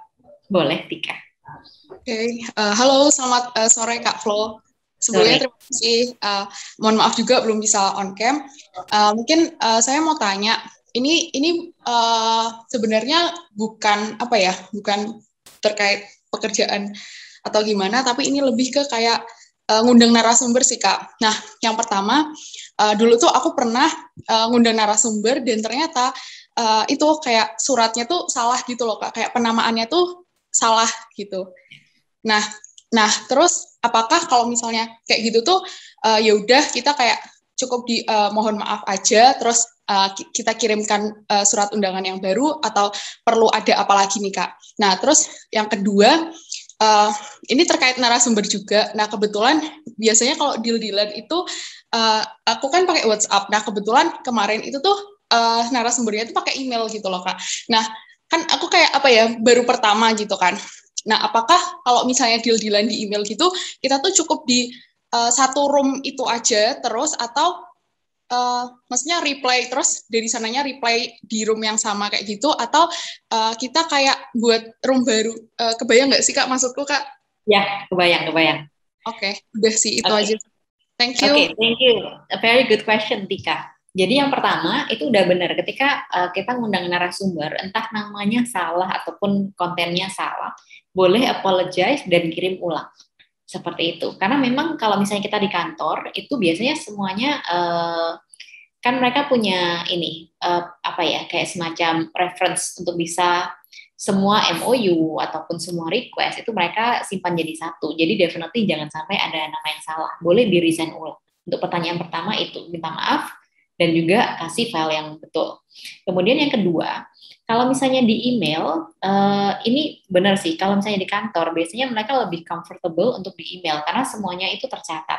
Karena bayangin aja, ketika satu narasumber, misalnya saya, hari ini Tika invite, kemudian ngobrolnya via WA, kemudian besok Junut invite, ngobrolnya via WA, nanti kecampur jadi satu, itu nggak convenient untuk orang yang narasumbernya ataupun orang yang dealing dengan teman-teman. Jadi email tuh actually the best way, karena di email itu kalau misalnya kita lupa, narasumbernya lupa dengan konteksnya apa sih, misalnya event hari ini UGM, itu kontennya apa, kita bisa always refer back to email, seperti itu. Tapi kalau misalnya dari Tika bilang, Kak izin untuk kontak via WhatsApp dan orangnya setuju, itu nggak masalah. Satu itu. Kalau misalnya di email, penulisan email dengan satu topik, saya lebih suggest untuk reply daripada membuat email thread yang baru. Itu ya, benar ya Tika? Yang ditanyakan itu kan, dari nyambung di satu room yang sama kan. Kalau saya lebih prefer itu. Karena biasanya kalau misalnya kita mau comeback ke topik itu, kita hanya buka satu email thread aja dan kelihatan semuanya. Jadi jangan di room baru. Kalau room baru nanti ini di sini, ini di sini, ini di sini. Jadi kayak nggak bingung gitu, nggak kelihatan. Jadi lebih baik di satu email thread untuk topik yang sama. Gitu, Tika. Oke, makasih banyak, Kak. Ya, thank you, Tika. Ya. Oke, selain Tika mungkin teman-teman yang lain tadi ada raise hand 2 selain Tika saya lihat tadi.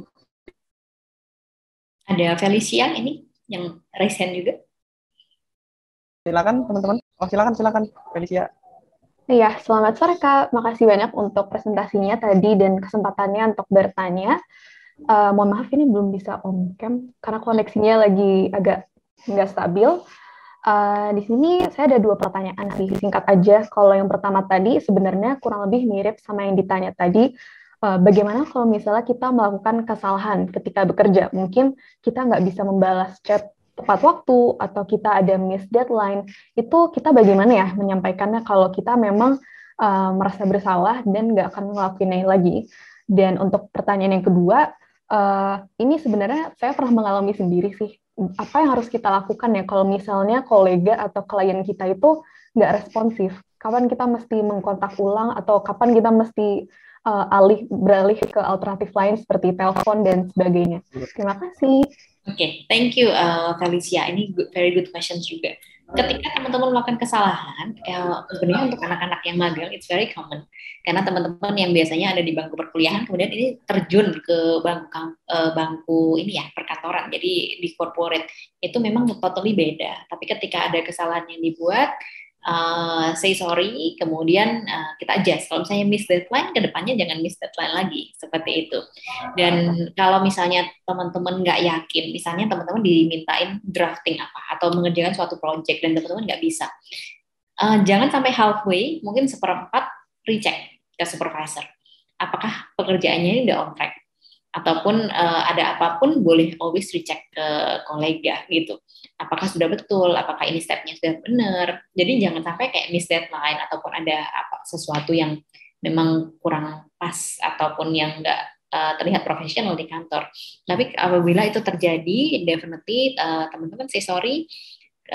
Kalau misalnya ada yang bisa ada yang bisa dibantu lagi, disupport lagi dalam artian, dulu nggak bagus paperworknya, sekarang diganti. Nah itu you can do it, no worries. Kemudian yang kedua, kalau misalnya nggak responsif, gini, yang pertama biasanya kalau misalnya Felicia email ya, let's see emailnya hari ini. Boleh kalau misalnya ada channel lain di WA ataupun di call, itu bisa, Pak, Ibu, kita ada kirim email ke sini, boleh minta tolong itu dicek atau enggak, itu boleh. Satu itu. Kemudian kalau dia nggak responsif dalam waktu 2-3 hari, boleh kalau misalnya percakapannya lebih enak, ya email. Kan ada banyak kantor yang mereka bilang kayak, email aja. Dalam waktu ada yang 3 hari sampai 5 hari itu diri email lagi. Simple, hey, hello, wondering if you have received my email, atau apakah Bapak udah terima? Karena kan kadang-kadang kalau di kantor tuh emailnya banyak, ratusan, belum dibaca. Jadi email kalian tuh terpendam. Jadi sampaikan aja apakah udah dibaca atau enggak.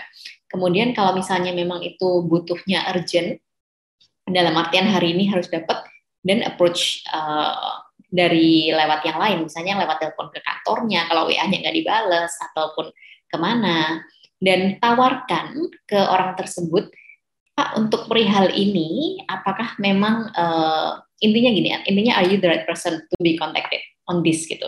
Apakah atau kayak bisa ke sekretaris saya, misalnya bilang, dan kamu kontak sekretarisnya gitu, bisa ditawarkan seperti itu, Felicia.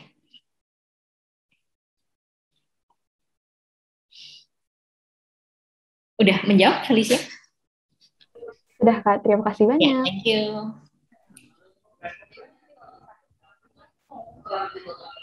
Menarik ya teman-teman. Silakan lagi yang mau bertanya, silakan. Tadi selain Felicia sama Tika ada satu lagi ya yang ada raise hand. Silakan raise hand lagi teman-teman nih. Gak usah malu-malu nih teman-teman.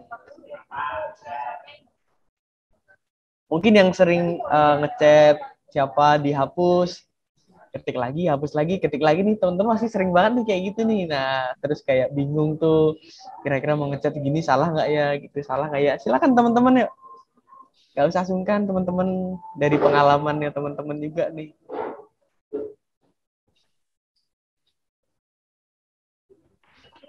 Boleh via chat box juga teman-teman, silakan yuk.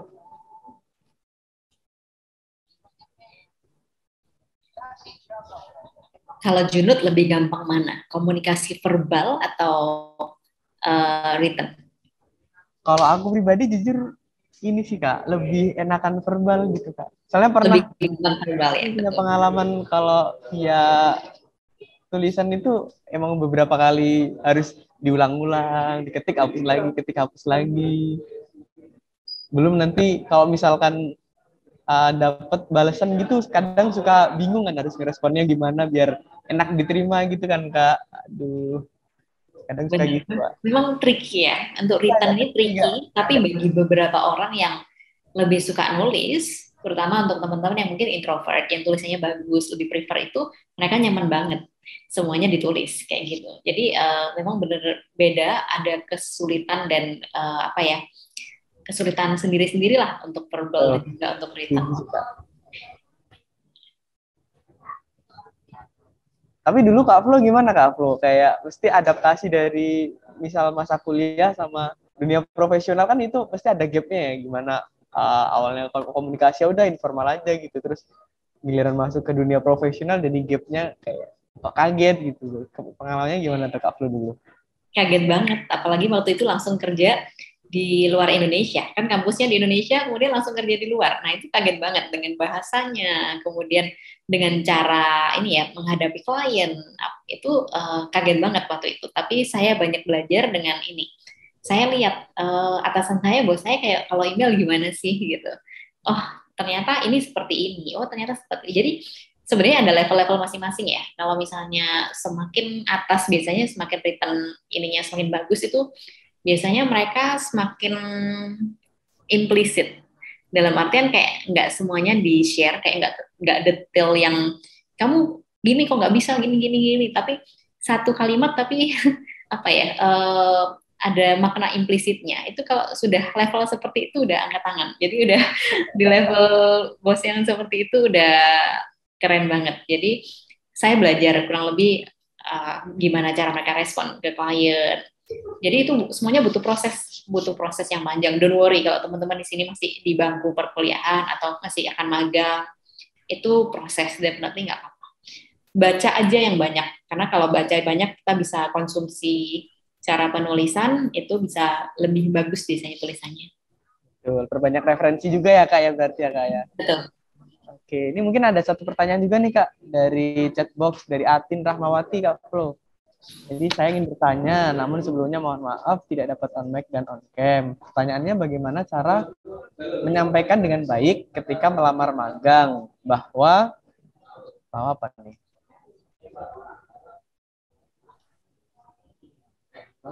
Bahwa belum memiliki pengalaman kerja ya. Oh iya, betul. Padahal tidak ada persyaratan tertulis, namun ketika interview ditanya seperti itu. Ini penyampaiannya via written atau verbal atau ketika interview, Atin?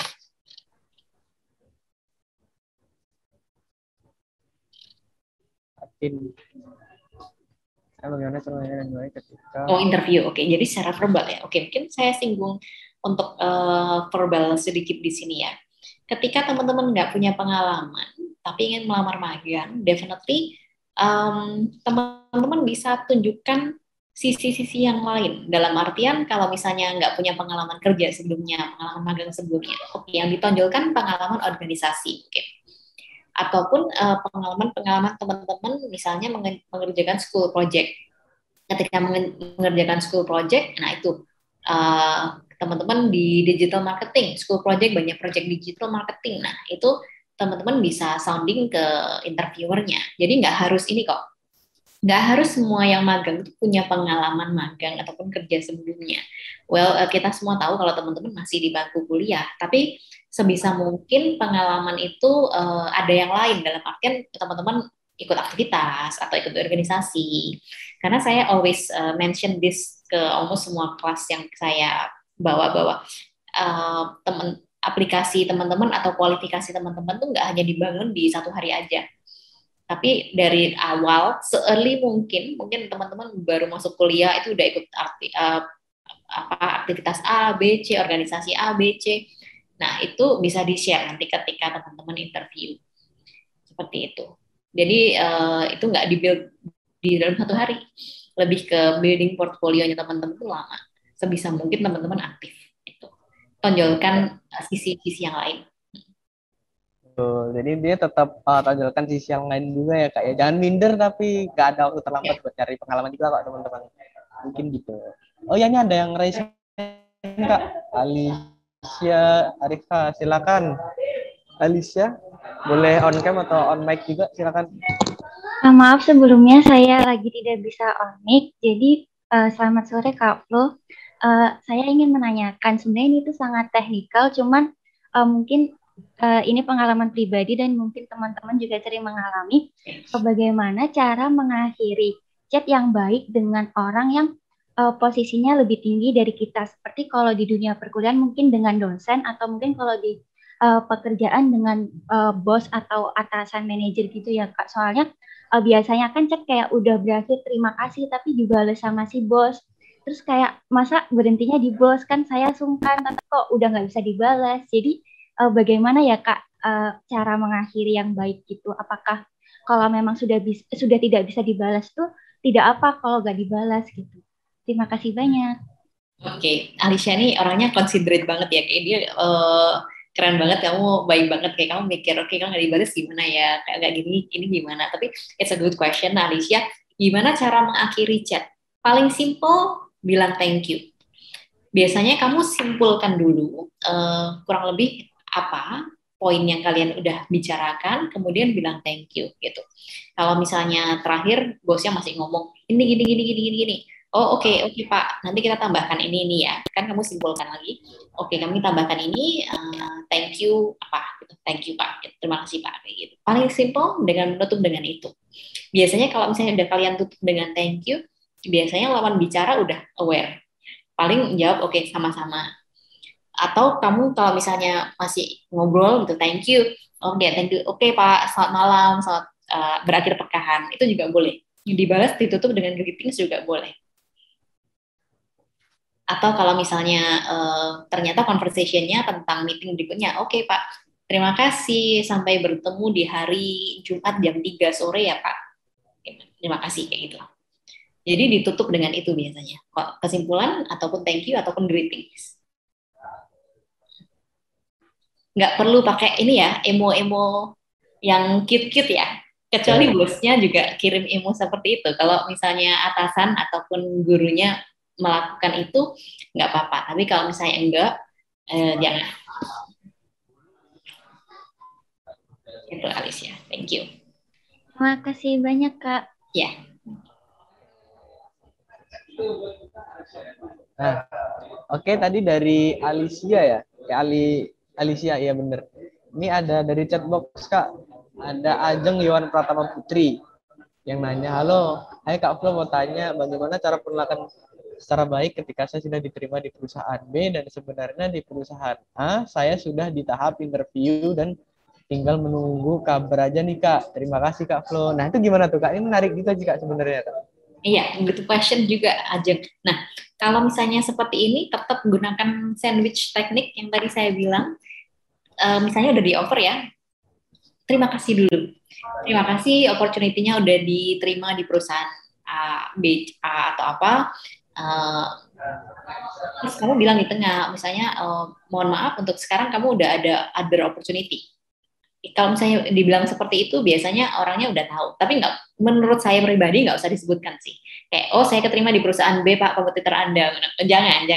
Jadi lebih ke kamu bilang, maaf untuk saat ini kamu sudah tidak available.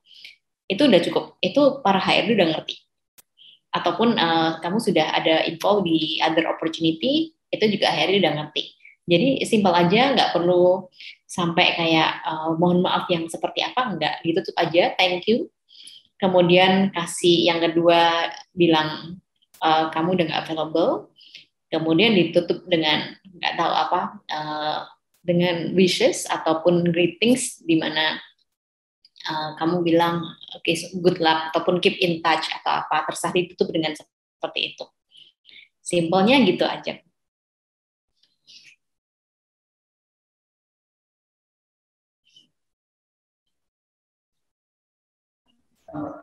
Baik, Widi. Mungkin seperti itu, Ajeng mungkin udah cukup menjawab ya teman-teman. Mungkin silakan ada lagi pertanyaan mungkin. Wih.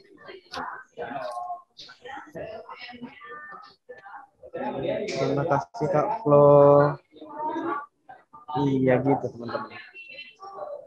Thank you Ajeng, thank you Atin.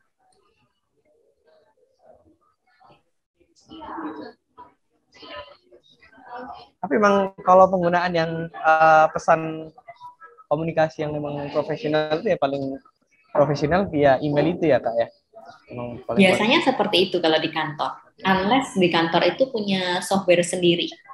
Jadi punya CMS sendiri, punya kayak semacam internal company software sendiri, pakai itu. Kalau enggak, biasanya pakai email. Karena kalau WhatsApp susah trackingnya. Dalam artian proyeknya banyak, kemudian diomongin lewat WhatsApp, ini kan grupnya jadi banyak. Jadi rata-rata sih via email. Soalnya juga dari email itu kan kayak semacam tadi Kak, menarik sih Kak, tadi ketika kita nyobain fitur, cobain di kuis yang kedua tadi, mana yang harus masuk di sisi, mana bu sisi, itu kan mungkin kalau bagi saya juga baru juga gitu Kak. Tantangan juga sih buat teman-teman nanti kalau udah masuk dunia kerja gitu Kak. Karena kelihatannya simple ya, siapa yang di sisi, siapa yang di sisi, tapi beneran itu tricky kalau di kantor ini. Dan juga biasanya yang kita tuju ataupun yang angkatannya yang ditu itu di bagian resipien itu penerima email, atau yang kalian harus pikirkan juga yang mana yang makannya paling atas itu di depan, semacam seperti itu. Jadi sebenarnya kayak simple tapi cukup tricky untuk teman-teman yang bukan pengguna email ya, yang sehari-hari bukan pengguna email. Kemudian biasa ini yang suka teman-teman bukan, itu biasanya gini, mengirim email lupa tulis subjek email. Nah itu, jadi kayak kosong gitu. Atau ada subjeknya doang, nggak ada isinya. Itu juga kita sering temukan juga. Nah itu jangan sampai diisi subjeknya dengan baik, kemudian di body emailnya seperti apa. Kadang udah ditulisin berikut saya lampirkan, tapi lampirannya lupa gitu ya Kak. Iya betul. Oh iya Kak, saya tuh kadang nemuin ini Kak, ini sambil menunggu teman-teman yang nanya silakan ya mungkin. Saya juga kebetulan punya pengalaman pribadi sih Kak, terkait kalau saya dengar juga nih Kak, menggunakan email itu kadang harus yang berbunga-bunga gitu. Maksudnya ada pemanis-pemanis yang harus langsung to the point, tapi yang menjadi kendala adalah kayak mungkin orang per orang beda, harus suka yang to the point atau enggak. Terus yang dipikirin juga emosi si penerima itu tadi Kak, kadang suka bingung harus yang singkat tapi to the point apa panjang, tapi kadang orang malas baca gitu Kak. Nah itu gimana ya Kak ya? Kalau saya cenderung yang concise, yang jelas concise, bunga-bunga sedikit bilang thank you, atau kayak semoga dalam keadaan baik dan sehat, atau terima kasih, selamat berakhir pekan, masih seperti itu masih oke, tapi nggak perlu yang sampai flowery words yang sampai yang lebay gitu ya Kak. Iya betul, yang kayak lebay gitu jangan sih. Lebih baik apalagi ketika email itu ditujukan ke orang-orang yang jam terbangnya banyak, yang sibuk banget, mereka bakal baca email tuh hanya beberapa detik aja. Oh oke, Junut maunya ini, oke, bisa nggak langsung dibales. Kayak semakin simple, semakin concise, semakin jelas itu lebih baik gitu. Tapi jangan juga dengan perkataan kayak tadi kayak kamu jangan lupa ya untuk isi ini misalnya kayak gitu. Kalau sama teman sendiri mungkin masih boleh, tapi kalau misalnya itu ke lingkungan corporate, ke atasan dan lain sebagainya, kurang lebih tambahin lah kita thank you, bagaimana gitu, seperti itu. Tetap memperlihatkan simpati juga ya kayak buat penerima gitu kurang lebih. Oh ya Kak, ini ada penanya juga selanjutnya dari Halimatus Sa'diyah. Halo Kak Flo. Kak, saya ingin bertanya, kalau menjawab email sebaiknya berapa maksimal paragraf yang dapat kita sertakan ya Kak? Terima kasih. Nggak ada yang baku Halimah, jadi yang penting aja. Jadi kalau misalnya Halimah merasa 1 paragraf cukup, kirim. Kalau merasa 2 paragraf cukup, kirim. Kalau merasa butuh 10 paragraf, kirim juga. Jadi nggak ada yang baku kalau di email, seperti itu.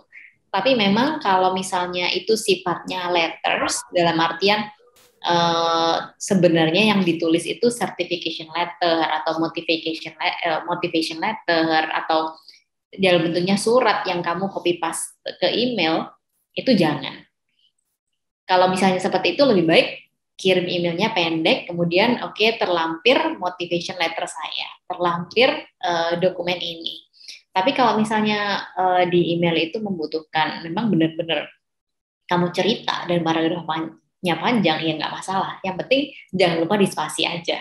Karena kadang-kadang kalau misalnya terlalu banyak dari atas ke bawah, yang baca ini capek lihatnya, karena nggak tahu di mana ini space-nya, kemudian kayak di mana bisa kasih poin-poin, dan juga jangan lupa di highlight. Mungkin ada yang di italic, ada yang di bold untuk poin-poin pentingnya, itu memudahkan membaca. Tapi nggak ada aturan yang baku sih harus berapa banyak untuk di paragraf.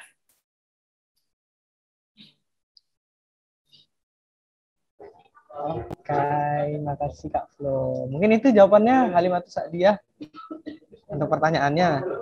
Terus ada lagi ini Kak dari Grace. Halo Kak Flo, terima kasih yang bertanya. Saya sering mendengar istilah pakailah alamat email yang profesional. Menurut Kak Flo sendiri, seperti apakah alamat email yang profesional? Mungkin ada penggunaan tanda baca yang harus dihindari atau penggunaan angka yang harus dihindari. Terima kasih Kak, semoga sehat selalu. Dari Grace, email, Kak. Grace, good question juga. Untuk Grace, email yang profesional, email yang isinya hanya nama kalian. Jadi biasanya kalau namanya, nama saya, let's say Florencia Wiono @gmail. Florencia.wiono@gmail, Florencia_Wiono@gmail, itu nggak masalah. Kalau di luar negeri, itu biasanya malah pakai nama belakangnya aja, @gmail, kayak gitu. Karena di luar negeri kan kita dipanggil berdasarkan nama keluarga, surname, last name gitu. Tapi kalau di Indonesia, professional email yang isinya nama kalian. Jadi dihapus semuanya email-email kalian yang email ketika anak-anak, mungkin ada Grace Cute atau apa Grace 12345 atau apa, itu kalau bisa jangan. Simple aja, Grace nama belakang @gmail atau apa, terserah, mau ada titik, mau ada underscore, mau ada tapi kalau yang common itu ya cuma titik ataupun underscore, atau disambung juga nggak masalah sih. Kalau bisa pakai nama kalian, itu yang professionals. Karena begitu nama emailnya lucu, itu kayaknya ketika HRD terima, aduh nama emailnya lucu banget nih. Kayaknya itu kayak menurunkan 1 poin ya. Karena kita tuh pengen semuanya professionals. Mulai dari teman-teman yang cari magang, ataupun yang mulai di uni, itu semuanya professionals. Jadi definitely use your name wisely untuk di email. Baik, mungkin ada yang masih pakai email bla bla bla .cute, bla bla bla .fun gitu kali ya Kak. Oh iya Kak. Ini ada pertanyaan lagi. Ada yang raise hand Kak dari Nur, mungkin Nur silakan bisa untuk on mic. Oke. Halo Kak Junut dan Kak Florencia, terima kasih atas waktunya. Perkenalkan, saya Andin dari Sosiologi Psikologi M. Di sini saya mau tanya. Jadi tuh kebetulan saya udah punya beberapa pengalaman ngirim email untuk undang pembicara, terus juga bikin appointment dan lain sebagainya. Nah, tapi dari sekian banyak beberapa pengalaman itu, kadang tuh respon yang saya terima tuh orang-orang bilang apa yang saya tulis tuh saya kelihatan menggebu-gebu gitu loh Kak. Nah, itu tuh kira-kira gimana ya untuk mengatasinya? Padahal saya udah kayak minta teman saya sebelum saya send email itu, saya udah minta teman saya untuk baca dulu apakah ini udah benar belum dan lain sebagainya. Tapi ya beberapa penerima yang saya kirimin email tuh masih bilang, wah mbaknya semangat banget ya, atau enggak, wah mbaknya menggebu-gebu gitu. Kira-kira gimana ya Kak cara untuk mengatasi? Terima kasih. Menggebu-gebunya ke arah positif atau dalam tanda kutip memaksa? Yang mana? Kayaknya lebih ke bukan memaksa sih Kak, soalnya bilangnya kayak, oh mbaknya semangat banget ya gitu. Oke. Kalau semangat sebenarnya nggak apa-apa dipertahankan loh. kalau misalnya itu semangat. Karena gini, again tadi saya share bahwa tulisan itu punya tone, punya nada. Berarti dan itu yang dirasakan oleh pembaca. Nah, itu kalau baca tulisannya Nur biasanya, wah anak ini semangat nih. Mungkin dia excited banget untuk mengundang kita sebagai pembicara. Kayaknya kita oke lah kerjasama dengan dia. Nah, itu bisa jadi salah satu impresi dari teman-teman yang membaca ataupun dari panitia mungkin ya. Well, itu a good thing sebenarnya kalau misalnya tone-nya ke arah yang positif. Cuma kalau misalnya sampai dalam tahap tone-nya itu terlalu lebay, kalau bisa dihindari. Nah, ini saya nggak bisa kasih jawaban yang pasti karena saya butuh tahu dulu Nur ini nulisnya menggebu-gebunya seperti apa. Kamu nanti direct message ke saya, nanti saya review ya. Kalau misalnya ini, atau kamu mau chat di sini juga boleh. Tapi kalau kamu mau ini kasih sampel direct message ke saya @Florencia nanti saya coba review. Gitu, Nur. Oke, terima kasih Kak. Mungkin nanti saya direct aja ya. Iya, boleh. Karena definisi menggebu-gebu setiap orang tuh beda-beda. Jadi kurang lebih nanti kalau Nur bisa DM ke saya, nanti saya review baru, oh kurang lebih seperti ini baru tahu. Ya, thank you Nur. Oke, terima kasih teman-teman dan Kak Flo. Mungkin Kak karena keterbatasan waktu, jadi mungkin sesi tanya jawabnya bisa dicukupkan. Terus dapat di ini juga sih Kak, diumumin juga buat para pemenang reward e-wallet pada kegiatan webinar kali ini nih Kak. Ada 3 pemenang nih. Kira-kira siapa aja nih Kak yang bakal dapat dari yang teraktif, kemudian pertanyaan paling menarik, sama yang kiranya aktif di kuis tadi Kak. Gini tuh Kak. Oke. Boleh saya minta tim CDC yang pilih, boleh? CDC Visipol yang pilih, mungkin ada Vira di sini, ada. Boleh Kak? Ya, boleh. Kemudian siapa? Ada dari Brad di sini, ada Fania ada? Boleh. Mungkin dari CDC pilih 2, Fania dari Brad bisa pilih 1 ya Pak. Oke, boleh Kak.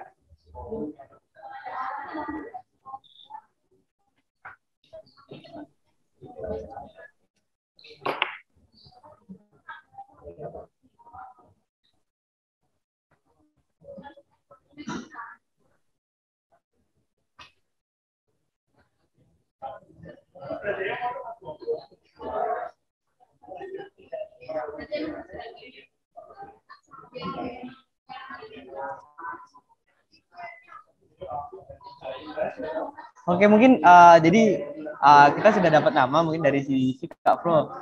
Jadi untuk beberapa nama untuk pemenangnya, jadi yang ada, oke ada untuk teraktif kita dapat namanya dari Tika. Kemudian untuk yang menjawab tadi ada Atin, mungkin dari CDC People ada 2 itu Kak, mungkin sekarang 1 lagi. Oke, Fania ada available di sini? Ika Nggak ada ya? Oke, kalau gitu saya pilih tadi yang jawabannya lumayan bagus ya. Tadi saya pilih ini deh, Felicia Fania Dina, Pak Felicia Fania Diva. Oke Kak, berarti kita udah dapat 3 pemenang reward nih dari wallet. Nanti akan dihubungin panitia juga ya, atau nanti bisa kontak panitia dulu. Jadi ada 3 pemenangnya, ada Tika, Atin, juga 1 lagi ada Felicia gitu. Oh ya teman-teman, sebelum berakhir kita ada sesi foto bersama. Jadi teman-teman silakan on cam. Ditunggu 1 menit sembari teman-teman on cam. Di chat box sudah disampaikan, sudah dibagikan link formulir untuk evaluasi. Jadi teman-teman silakan berpartisipasi untuk mengisi agar webinar-webinar selanjutnya semakin seru, semakin menyenangkan juga, semakin menjawab dari keresahan teman-teman semuanya. Tuh, sekaligus jadi absensi buat teman-teman ya nantinya. Gitu. Yuk, ditunggu teman-teman, silakan on cam dan jangan lupa isi form evaluasinya teman-teman. Kita tunggu 1 menit gitu ya Kak Flo ya mungkin ya. Boleh. Oh iya. Oh ya, mungkin sembari menunggu teman-teman on cam, saya mau izin menyampaikan kesimpulannya Kak. Teman-teman mungkin. Oke, jadi kesimpulan yang saya dapat dari webinar kita kali ini itu memang komunikasi itu penting banget gitu. Komunikasi di dunia kerja terutama dalam konteks hal ini ya Kak ya. Itu komunikasi itu ketika ada miskomunikasi, ketika ada komunikasi yang kurang baik antar tim, impact-nya juga ke kinerja tim, bagaimana tim bekerja, kemudian hasilnya juga terpengaruh juga gitu. Terus selain itu kita juga dapat beberapa pengalaman juga gimana nge-propose email yang baik daripada strukturnya gimana, gunain fitur-fitur yang ada di email itu seperti apa, terus subjek dan mekanismenya itu seperti apa. Itu yang perlu poin-poin yang perlu diperhatikan itu menurut saya menjadi hal baru buat saya sebagai mahasiswa. Mungkin untuk teman-teman yang di sekretaris mungkin itu menjadi poin yang baru juga gitu. Oke gitu, dan yang apa namanya? Yang perlu diperhatiin itu tips-tips yang telah dibagi sama Kak Flo tadi itu diperhatiin juga teman-teman, ada 7 tips ya tadi buat diperhatikan gimana cara berkomunikasi secara tertulis agar pesannya tersampaikan gitu. Terus yang tetap harus dipegang adalah dari segi profesionalitas. Jadi teman-teman tetap diperhatikan bagaimana ketika menulis pesan yang ingin disampaikan apakah sudah profesional. Kemudian kalau mau WA juga dikonfirmasi lagi bagaimana kesepakatan antara kedua belah pihak. Mungkin seperti itu dari kesimpulan yang bisa saya sampaikan. Teman-teman silakan, yuk bisa kita ambil foto bersama ya Kak Flo ya.